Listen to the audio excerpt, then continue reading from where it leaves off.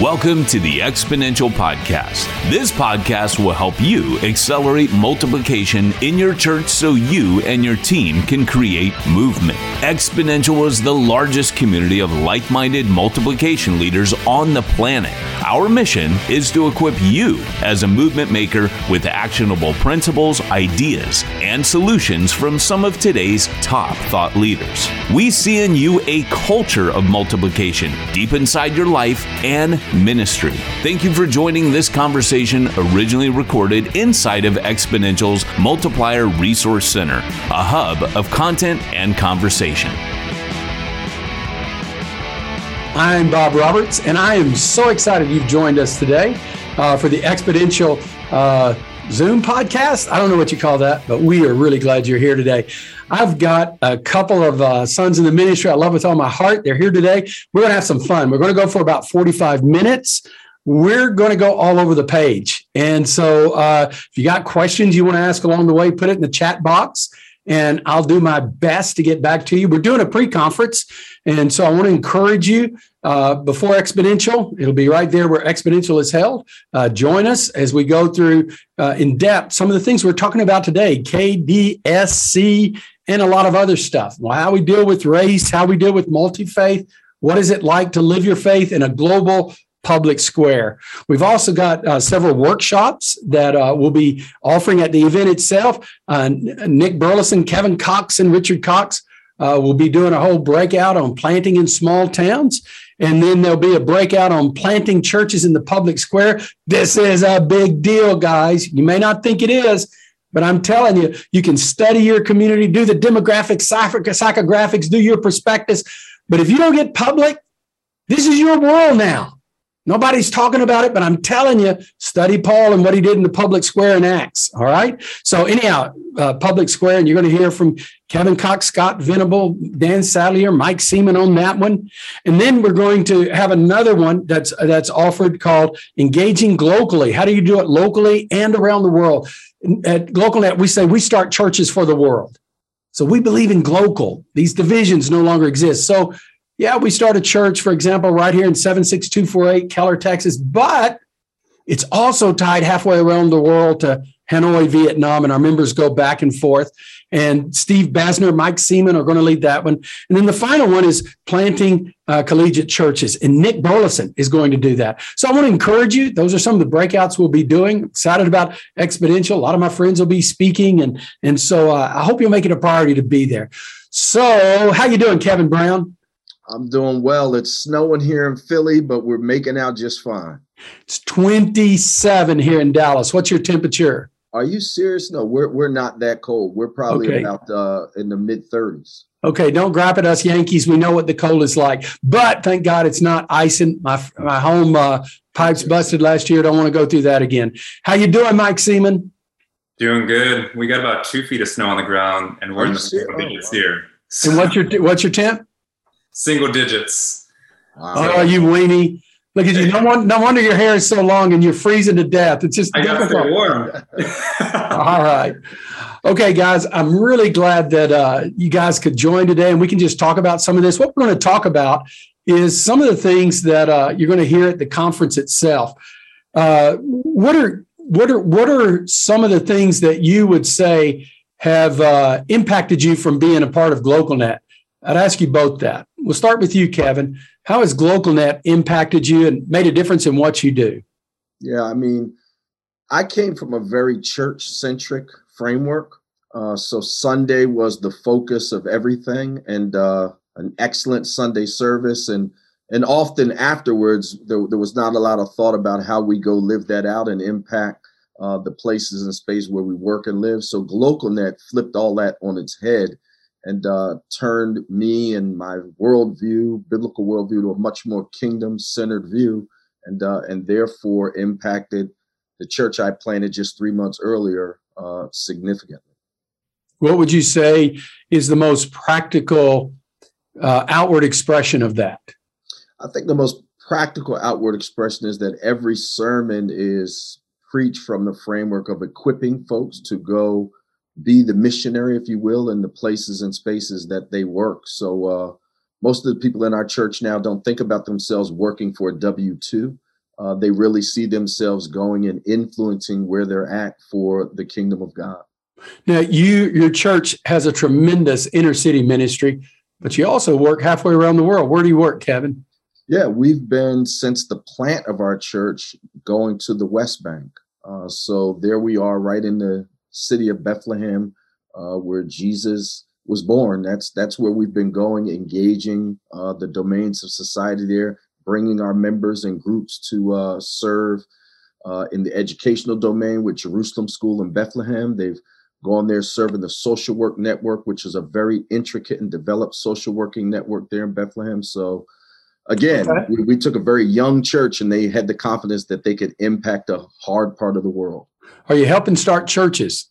We are. We've got a church planting center here at the Perfecting Church. In fact, we're going to be hosting a church planting cohort here February 7th, 8th, and 9th. You could go to glocal.net. And if you'd like to sit with other pastors that want to move beyond Sunday and see their churches released and impact in their cities, we have a church planting center here. And February 6th, 7th, 8th, and 9th will be right here in Philly. That's cool. So if you have questions or you need information, any of you that are listening, you feel free to type it in the chat box or send the message to the host, and we'll answer those as best we can and give you information needed. So, Mike, tell us about you and your ministry. What difference did being a part of GlocalNet make for you? Yeah, so similar to Kevin, came from a church framework where Sunday was the thing, and knew that there was something else out there. So when I quit my job, when we raised money, when we left the U.S. to move to Toronto, to move to Canada, we knew we weren't going to start something that we could have just done in the U.S. And so when I met you, Bob, and KDSC and that DNA Kingdom Disciple Society Church, that just gave me the framework, the language for what the Lord was already doing in us. And I'd never been taught about the kingdom before, for instance. And as you both know, like I have a PhD in theology, and I hadn't been taught about the kingdom. What? And, yeah. Where'd you go to seminary? I'm going to call that guy up. I'm not going to say. I know you're seminary president. He's a good guy. Yeah, he is a good guy. I just need to baptize him properly. So the kingdom framework and that kingdom shift was huge. So practically, when we started our church, I was taught you start churches through a Sunday service, but we didn't start the church that way. We started by being a kingdom disciple, engaging society, living on mission here in our city, engaging society, and the church rose out of that. And so the DNA was built into us. We didn't have to reverse engineer it. And so that gave that just pushed us forward on mission with our city in ways that it wouldn't have had we not. It's awesome. There are three things that we encourage our churches to do. Really don't encourage them. You don't want to be a part of GlocalNet if you don't do this, because this is who we are. Number one, we start churches out of our church. So like right here at Northwood, we're a church, but there's 20 plus churches we've helped start right around us. And we start them farther than just right around us, but church planting. Second thing is work with the poorest of the poor in your inner city. And the third is pick a hard place in the world and work. And we believe that the gospel was meant to go to the ends of the earth. I mean, at the day of Pentecost, the Holy Spirit was given. The apostles, except for James, who was the brother of Jesus and wound up being the pastor at the church of Jerusalem, and Peter, who stayed until he went to Rome. Everybody else headed to the ends of the earth. I've had a blast studying the lives of the apostles and what happened after the Great Commission. It's just been a little personal passion of mine, and the way the gospel spread. And so we're big believers in that. And so in order to make all this happen, there's a DNA. Now something very important to understand. At GlocalNet, one of the things that I teach guys is I'm not interested in us teaching our ideas or opinions. I want us to teach what we've lived and what we've practiced. And the truth of the matter is, I've written several books on this, from how to engage the world to how to start churches, domains, how to help people use their jobs to change the world, multi-faith and all this. But I never wrote books until I had fully into practice what we were going on. And I wound up then going back and writing the books as a guide for those coming behind me. What did I do? What happened? What were the processes and so forth?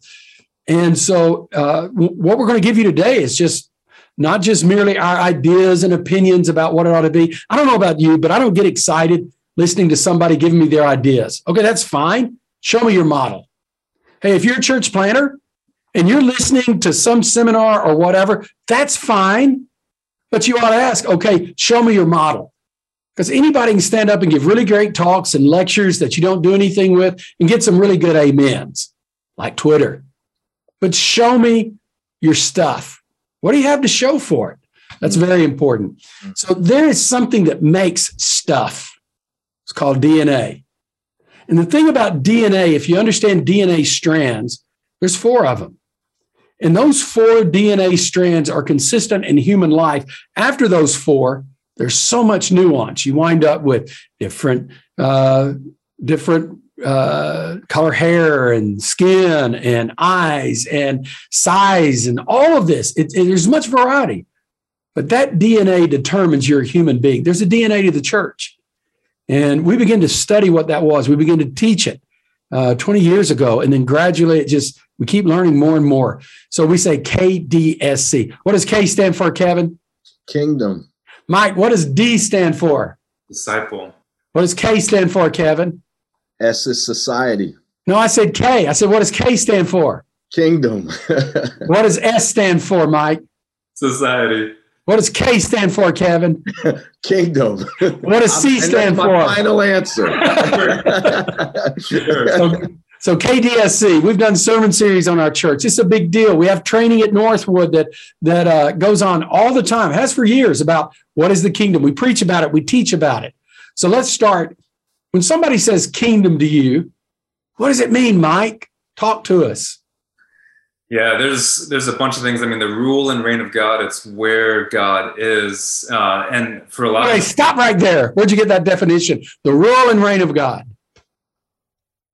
Yeah. Where did I get that? Oh, that's from that we see. A lot of people think the book of Acts is a book on the church, but I think it's a book on the kingdom. And so as we see God's influence going out, we see the kingdom of God being ushered in there. That's cool. Kevin, what are some of the characteristics of the kingdom? Yeah. So I think maybe the most significant characteristic of the kingdom is that the kingdom is omnipresent. It's everywhere that we are. So the kingdom's not just present on my Sunday service. The kingdom is not just present when I'm mindful of God's presence. The kingdom of God, the rule of God, is everywhere, everything. Every person is maybe not recognizing or yielding to it, but it's present everywhere, which is key. Well, wait a minute. You said something real important. You said present everywhere. Yeah. What do you mean by that, Mike? Present everywhere. Well, for us, when we started engaging here in the city, we didn't just look to Christian organizations and churches for the influence of God. We looked in our city. We looked at other organizations. One of the main places we started partnering with was an arts organization called Artscape. That is a secular organization, and the Boys and Girls Club, a secular organization, but they were doing kingdom things. They just didn't know it. And so we started partnering with them, and the kingdom of God was pushed into those spaces like it hadn't been before. So let me give you all a very important word in the Bible. All, A-L-L. That word is all over the Bible. And there's this little phrase that's used. Now, when we say all, the first thing that comes to mind, if you're an evangelical, especially if you love the world for Jesus, is all people. And that's true. Kingdom is all people. Acts is about all the races, all the religions, all the tribes. It transcends all. That's why all this racial stuff in America is horrific, because the church has been at the center, sadly, historically, of the white church has, of creating so many of the challenges that we're facing now today. And we were the scholars, we were the theologians, we were the authorities, and yet we were denying the all of all. Now, when we say all people, we think about all people, all nations, we're going to reach them for Jesus. Yeah, but all people means all people. And then it's all places, yeah. And then something I discovered that blew me away, it's all things. All people, all places, all things. If you want to have some fun in your Bible, just Google that little phrase, all things. It'll rock your world. Colossians 1:15-20 is probably the best explanation, a mature explanation of the kingdom of God that Paul gives once it's into practice. All people, all places, all things. So see, here's how I was raised. I'm a Baptist. So I was raised, and fundamental Baptist is how I was raised, deep East Texas. I was raised, we were going to reach the world for Jesus, and we didn't need anybody else. That's it. And we're going to go take it over for the Lord. Yeah. But I discovered the kingdom in the New Testament did not teach that. As a matter of fact, in the Sermon on the Mount, the magnum opus, the manifesto of the kingdom of God, it says to be salt and light. So the implication is I'm not taking anything over. I'm living the gospel right where I am. And so I'm connecting with the Greeks and the Romans and the Jews and the Gentiles. And see, as you starting your church, if all you connect with is unchurched people who hadn't been 6 months or less, you're just going to wind up with a new form of doing old church. But man, if you do what Mike did and you engage with those domains of society when you start your church from day one, or you do what Kevin Brown does with his feeding program, that's phenomenal. And you just don't do it with the Christians, you do it with everybody else. Guess what? Your witness expands exponentially. So Kevin, tell us about your feeding program. I mean, it's incredible. I'd love for him to hear. Yeah, at the prior to the pandemic, we had 3 food pantries that we were serving in different parts of the greater Philadelphia region. And they were mobilizing our members to go into those communities. Many of them lived in those communities, but serving those that were pushed to the margins in those communities. But when the pandemic came, we went up to 6 of these pantries. And we found that most had pulled back. Most people were no longer engaging. Many churches had contracted. Many programs, social programs that existed had contracted. We were expanding. And we found that gave us a lifeline to the community, and particularly the people that are pushed to the margins of the community. We've since, because of that work, had an entity in our area, the Food Bank of South Jersey, which has a federal grant and subsidy to be able to distribute food throughout this region, came to us and asked us would we become a distribution hub so that we could serve other pantries that were serving other communities. Whoa. So is that a Christian organization, the District of New Jersey? Not at all. The Food Bank of South Jersey is a secular organization. And but they saw the work that we were doing as the church in the community, and they realized that we had better tentacles into the community than they did. So they asked us, could we become their legs and hands, if you will? Hey, church planners, let me tell you a little secret that'll freak you out. If all you do is raise money from other churches and other Christians, you're going to go broke. And that's what everybody's doing. You're asking the same people for the same dollars. Did you hear what he just said? I work all over the world in public square stuff with pastors, imams, rabbis, priests. Wherever there's religious hell going on is where I'm at, and I get the different religions together. Do you know what blew me away? Governments and foundations fund that work. There is more money. I hate to say it. There is more money to serve people outside the church than there is inside the church. And guess what? All the headaches that are in the world between Christians and Muslims, they have to have a Christian doing it. So, hey, I happen to be a pastor, but I've literally learned you can raise millions of dollars. I couldn't believe it. You know, I thought, how am I going to get Christians to fund this? Listen, the world will fund you. When you bring value to the world and you're helping people, whether they're Christians or not. Come on, Kevin, give me a witness. I've been to your church. Don't just sit there. What's wrong with you? I mean, that Asian American to the right of me, it's fine for him to be calm, but that ain't you. I mean, the world is looking for help. And see, the bad thing, we think our value is, if I just get my preaching up, people are going to judge. No, they're not. I mean, I'm sorry, guys, but they have things like podcasts and Facebook, and you have to be more than a better preacher, which I think is wonderful. I think preaching is killing the church because we've turned into artists, and we don't need to do that. Mike, what is the difference between a church down the street that has a food pantry that the church and staff is running versus a food pantry or service that you would do? What's the difference between the two? What is the main difference? Who runs it? What's the main difference? Yeah, I'd say the main difference is we are fueled by love, the love of Christ, to love others, and others would have that too. But we're talking about the perfect love of God that is fueling us, that is pushing us, the kingdom of God, ushering the kingdom of God, and but ultimately it's love, right? A lot of churches they say, okay, we'll start this thing in order to share the gospel and convert people. Well, you've missed love if your goal is conversion. And so we're... So I want to ask you something. All that love you're talking about, is that just you? Is it Pastor Mike giving all the love? Who gives the love? No, this is me empowering our church. Now, there you go. Talk about it, Mike. Preach.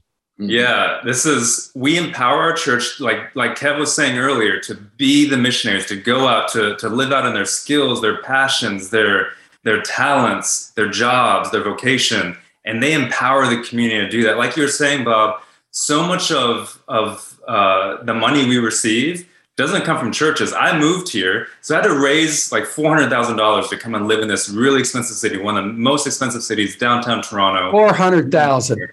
That's a lot of money. Is that why you live in a mansion? yeah.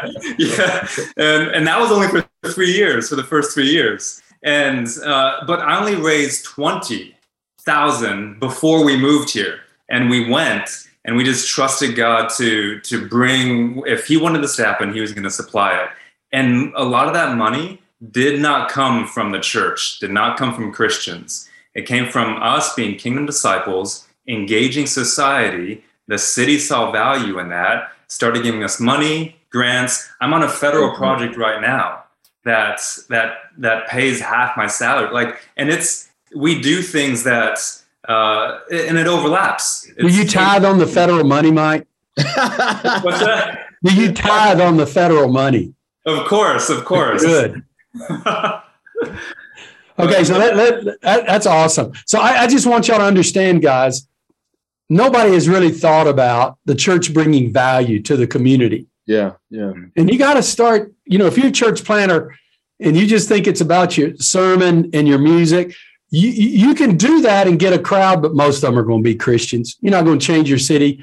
You just put on a new kind of shirt for them and they're all dancing around, but you ain't changing nothing. Mm-hmm. And if you're just going to reshuffle the body of Christ, why are you starting a church? Just reshuffle the body of Christ, I guess. I don't know. So K stands for kingdom. D, what does that stand for? Kevin Brown? D is disciple. Define disciple, Mike. Define as someone who hears and obeys the voice. Whoa! Okay, now I was raised, it's learn, grow, and go. I'm going to learn everything I can. I'm going to get mature. Then I'm going to grow. Then I'm going to go serve God. What's his hear and obey stuff? And that's straight from John 10. If we're disciples of God, we're going to hear His voice. We're going to recognize it. We're going to move forward in trust and faith, and we're going to obey His voice. And so, as you go in your discipleship, you're growing and learning to recognize the voice of God. So, discipleship is not as much the transfer of information as much as it is the transformation of the person. That's right. That's good. Every morning, the first thing I say when I wake up every morning is what Samuel says in 1 Samuel chapter 3, "Speak, Lord, your servant hears." Does he speak? Put myself in a posture to hear His voice so that transformation happens every day. So when you start your day and you pray that, does he speak? Always. How? Through so many different things, through the scriptures, through others, through thoughts. We have the mind of Christ according to 1 Corinthians 2. Philippians 4 says, think on things that are noble, trustworthy, pure, of excellence, through songs, through my wife a lot. She's tough, man. She's tough. She is. She's tough. Yeah. She keeps me in check. Kevin, I like what Mike said about he's speaking all day long. A lot of people get up early in the morning, read their Bible, pray, and they feel like they got that religious stuff out of the way. Now they can go out and do the rest of their life. I kind of view that early morning worship time as opening the funnel, alerting the mind, connecting the mind with God, and then you can hear him throughout the day. How important, and what do you do with your early morning time with God? Yeah, for me, one of the biggest practices for me in my early morning time is soaping. And so we'll work through the Bible, a large portion of scriptures in a year, but each morning I may read maybe 25 verses.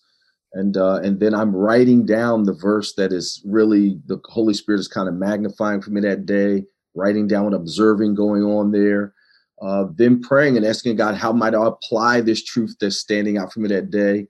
And then praying for the Spirit's help for that throughout the day. Another big practice is just the practice of gratitude and just writing down where I saw God moving the previous day.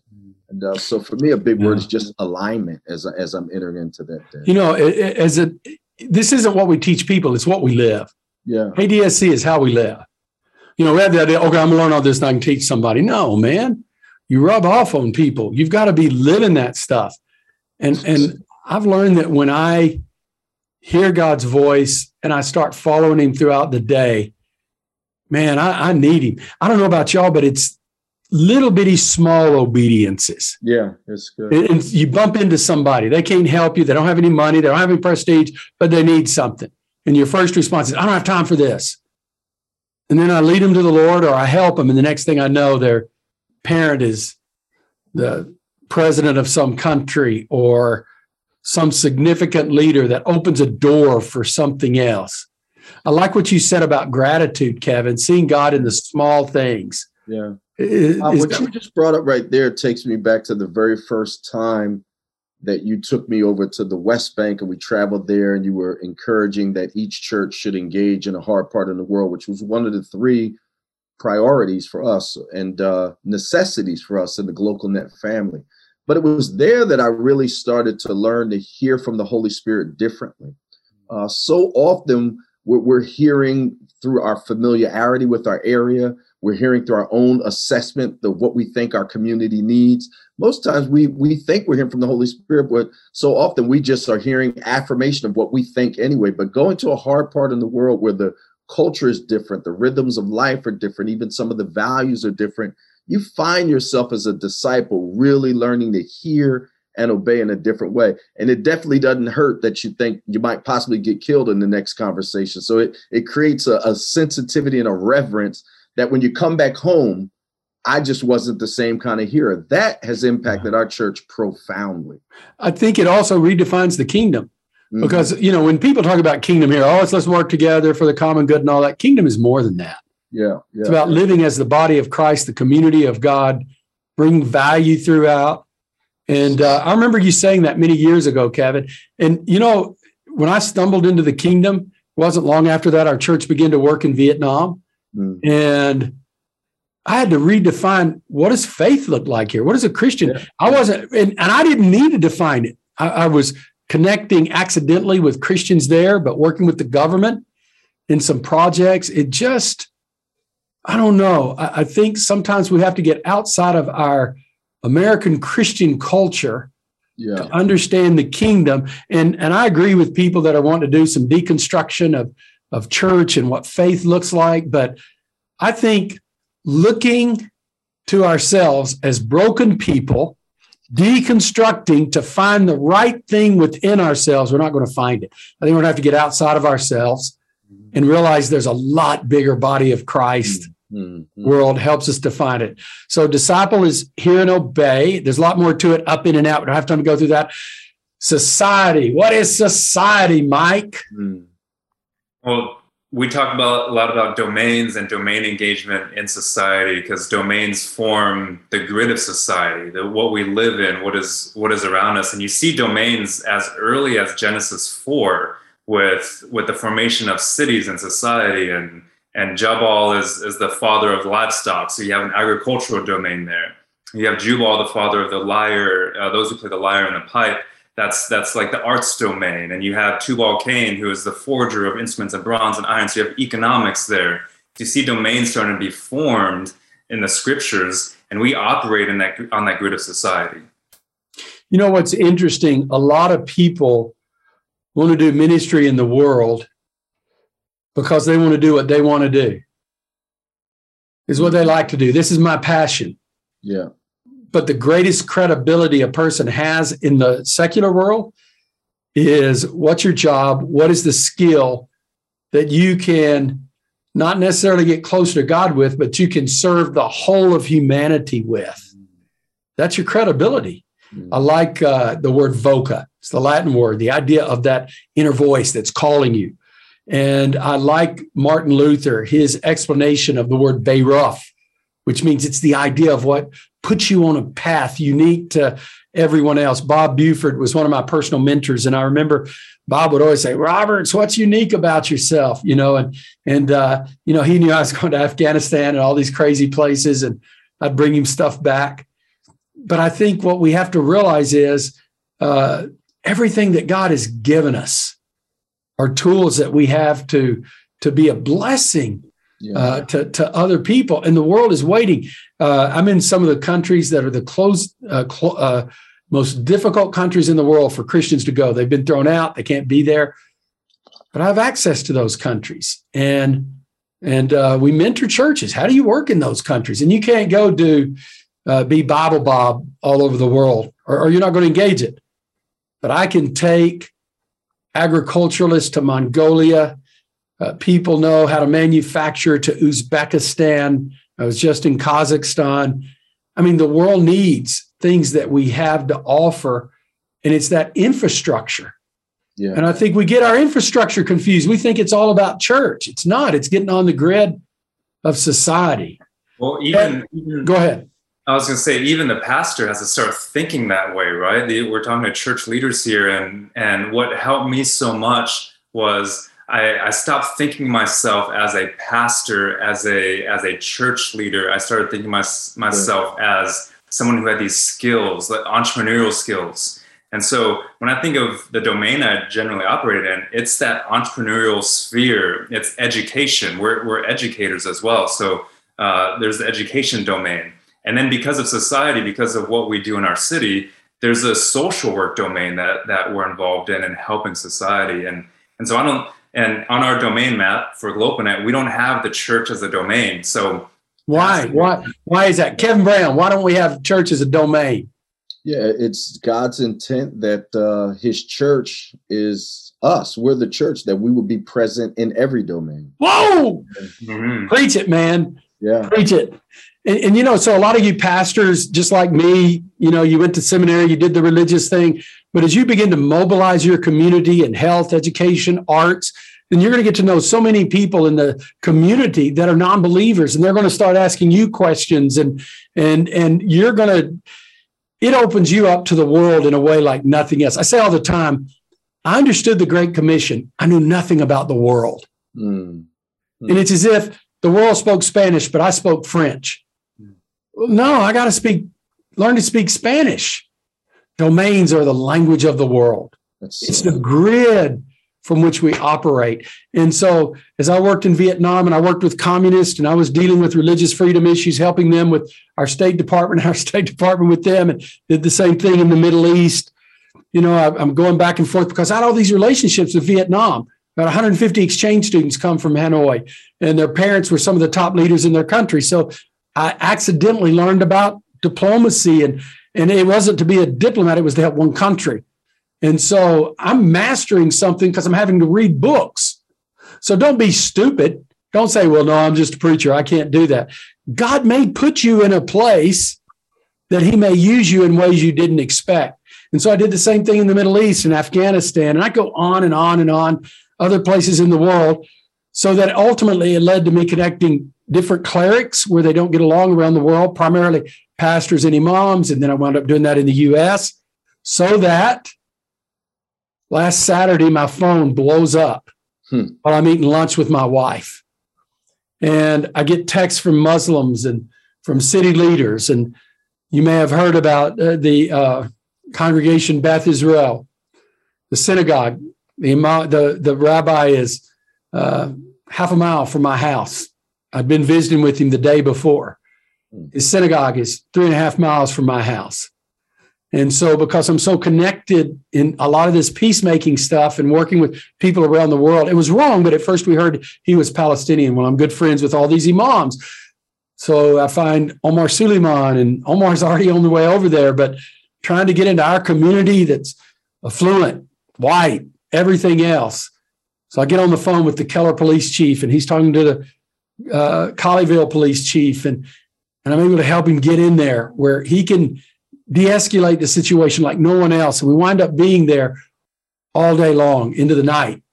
And the reality is I was put in a situation where I'm helping all these different people, from giving scenarios and religious issues, and how do you talk to this guy, and what do we need to do to helping our community de-escalate? Because I'm sorry to say, as evangelicals, we don't think much of Muslims, and crazy how we send missionaries all the world, but we don't like them.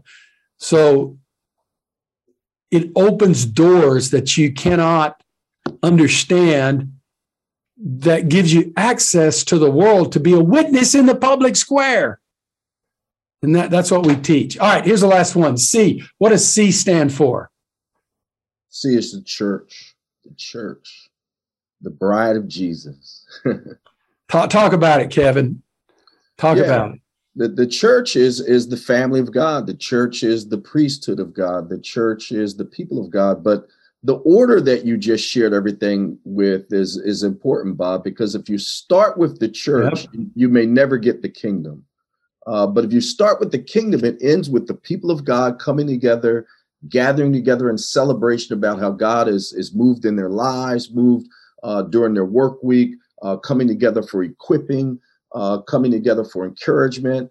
If you start with the kingdom, you'll end up with the church, but a very different kind of church. You know, when our church gathers together in our small groups, or whether we gather together on Sunday, there are people that have literally been in their professional jobs, but watching the movement of the kingdom through their lives all week long. So it's a very different kind of gathering than people that are just simply coming to be encouraged by the Sunday service. Nothing wrong with people being encouraged by the Sunday service, but I would hope they would also see themselves equipped for their lives on Monday at the Sunday service.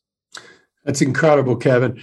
I discovered this because I realized when I started my church, that's what I did. I started with the church, and then when we got big enough, we could do this, this, and this. Man, I had the wrong idea. Being obedient. Remember our early conversation, Bob, where you were telling me to go to a hard part of the world. I was saying to you, I'm not old enough yet. The church hadn't been around long enough yet. Do you remember what you said back to me? I don't know. What did I say? You said to me, it can't become an appendage or something you do later. If it's not in the DNA early, it'll never be in the DNA of your church. And also, does that mean that engaging the world is just for big churches with money? No. Yeah. By the way, guys, you do know most of the churches around the world are 30 to 50. Let that sink in. Wow. But what we think is, oh, man, we're going to start a mega church, and we're going to start mega churches everywhere. Yeah, you can do that. And you may have mega churches with thousands of people, but keep in mind, your goal is 7 billion people. 7 billion people. Wow. And so it's not a matter of waiting till you're obedient to do what a church does, not based on size, but based on the call of God. Hey, what are the expressions of the church? We talk about the 3 expressions of the church. Michael Seaman, talk about that a little bit.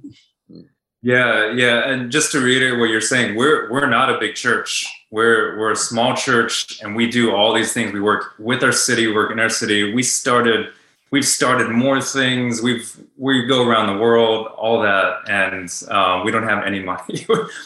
We have to get money from grants and things like that. The church is we have cell groups. We have like Kevin talked about the assembly. The church can have micro expressions and macro expressions, and so like Bob said to start out with.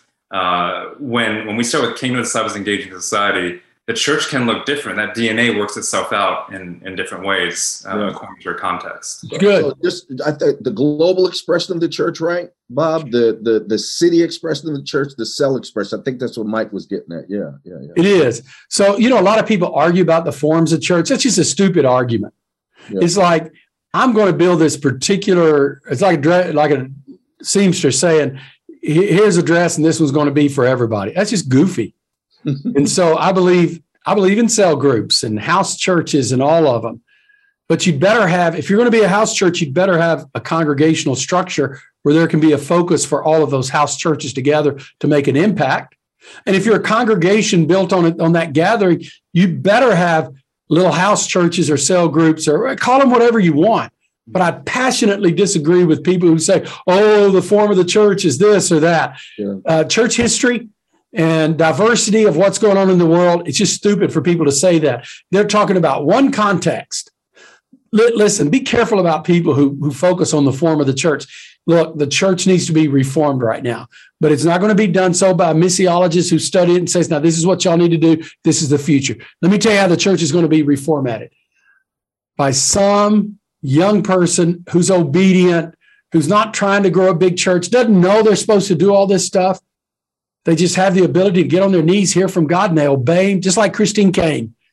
She's one of the most humble people I've ever met. She's not full of herself, but what does she do? She's obedient right where she is. And right now, I'm working with her, helping her make some global connections. She's already got them, but just how do we work in the world, even in a more impactful way? So these things matter. Hey, do you guys have questions? Go ahead and pop them in the box because we're going to be off in about 4 minutes. So if you have a question right now for free after this, $9.99 per question. No, I'm teasing. But if you've got a question, pop it in the box. And if you don't, we'll just keep talking. But pop it in and we'll do our best to answer any question that you've got. So this is it. The 3 things: plant churches, engage your city, and work in a hard place in the world. Glocal, the idea there are no boundaries. The Great Commission, it's not 1, then 2, then 3, then 4. Jerusalem, Judea, Samaria, the uttermost parts. That's what we think. 1, then 2, then 3, then 4. No, it's 1 and 2 and 3 and 4. You're doing all of them. And it's not a matter of how good you do them or how big it is, but that you're in those areas. And then KDSC, Kingdom, Disciple, Society, Church. Hey, Kevin. Yeah. What do you think God's saying to the church right now? Wow. That's a big. I think, first of all, there's a need for us to change our metrics and get back to the essence of what I think is caught up in the DNA of this, where we really are hearing and obeying. I mean, cutting and pasting doesn't work anymore. Trying to build through one model over another doesn't work anymore. Mike was saying his church is a small church. I think we're all small churches now. We're all at least a third of whatever we were, right? Whatever we were. So, I mean, I think it's to the place there's a humility that God is requiring of us. And there's back to this basic of just pressing to hear from God and obey God. I was just talking to my wife this morning, and I said, it seems like the church has got caught up in the sensational. What can we do now to get more views, more attention, just caught up in the sensational? But I said, that's still not the same as being caught up in just being sincere sons and daughters of God. It's rich. Yeah, Mike, what do you think he's saying to the church, Mike? I think he's saying, wake up. Romans 13, besides this, the time to wake from slumber. Salvation is nearer to us today than when we first believed. So let's cast off the works of darkness, put on the armor of light. And the church, like you said, we have a chance to take advantage of what's happening in our society right now and reform and rethink and reimagine and revision and hear from God. I read a quote from Abraham Heschel a while back, rabbi, that said to pray, and this is what the church needs to do, come and commune with the Father. And to pray is to be in league with the visions and the dreams of God. I think that's what we need to do right now. So, having pastored for many years and helped start a couple of 100 churches, here's what I've heard God say. I want my church back. Mm-hmm. I want my church back. You've sold it to consumerism, celebrityism, culture wars. I want my church back. Mm-hmm. So, man, if you are a church planter, what a time to get to start a church. Church planting is a hype thing.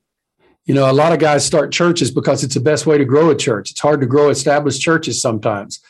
And so there's a whole church planting industry, and it just grew and it exploded. And now it's in America, it's kind of tipped that iceberg, and it's not the same hot thing it used to be. But let me assure you, it is the hot thing in the kingdom of God. But it's not about starting a church that's going to make you the next Craig Groeschel or Albert Tate or something like that.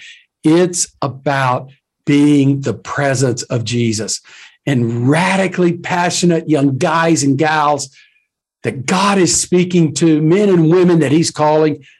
Get out there and get on your face and see what he says to you. All right, we got a question. If you were leading a church, leading a gathering of local pastors in your city, how would you lead them to start with the kingdom and focus on the kingdom together? I do two things. Number one, I wouldn't try to get everybody to do it because some of them aren't, but those that were willing, it's going to be tough what I'm about to say. I'd read Dallas Willard, Divine Conspiracy. I'd buy him that book and say, you got to read. It's a hard book. That book is maybe the one book that'll be around from the 20th century. There may be 2 or 3 others, but it'll be in that small list of 4 or 5 that centuries from now will be there. So I would say read that book, read the Sermon on the Mount. And here's what else I believe. I know this sounds too spiritual. I'd get on my face before and get quiet and say, speak, Holy Spirit. We don't know how to pray. We have lost the power of prayer. We don't know how to hear the voice of God. So we go straight to whiteboarding. That's what we do. We whiteboard. Yeah. It's gotten us in a mess. We've grown big churches and pastors are ready to quit. They can't deal with race, and Christian nationalism has gone crazy. It's rough. So yeah, we'll teach you how to put a prospectus, how to do the demographics and psychographics and all of that. That matters. But we care more about the DNA. Here's what's going to happen. After 2 years, you're not a church plant anymore. But you're going to have a DNA. And you're going to have a life. That's what matters to us. We're not concerned as much how strong your start is. We are very concerned how strong your finish is. And I've discovered those are 2 different caliber of planters. So you got to have a strong start, but what is that strong start? It's more than how many people come.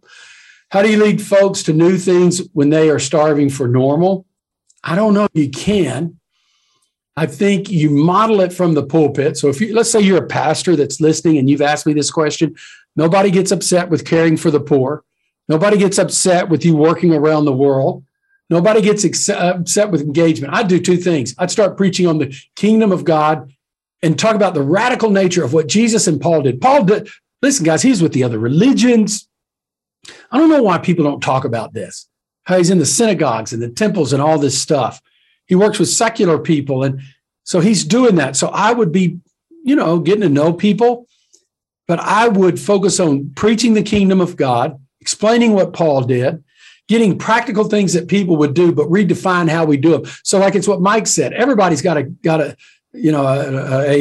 clothes shelter or food place, but how are you mobilizing your members, not hiring staff to do it?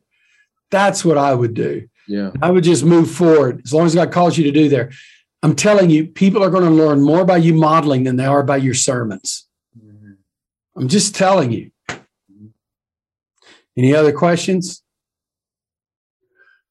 Well, I don't know who you are, men and women that are watching today, but I am so glad that you came today, and I'm excited. And I hope you come to the pre-conference that GlocalNet will be doing, as we'll talk more about a lot of details. It's, several hours. And so we'll look forward to that. And let me pray for you, for you that are starting churches. So God, I lift up to you the men and the women that you're calling out and ask that you guide and direct them, that you speak loud and clear to them, that there's encouragement and hope. God, I know it's hard to lead. And some people have this idea that they're going to start a church and it's going to be wonderful and they're going to lead it. God, part of being an apostolic leader is learning to handle difficulty and suffering. And we don't want to talk about that, but it's the truth. Give us courage to endure and to move forward and to live beyond our own life so that our greatest harvest is not what we see in our lifetime, but what comes after us. In your name, Jesus, we pray. Amen. Thanks for listening to this Exponential Podcast episode. Visit exponential.org for more resources to become a part of our Multipliers community. We look forward to connecting with you and the entire Exponential community of like-minded multiplication leaders at one of our upcoming events.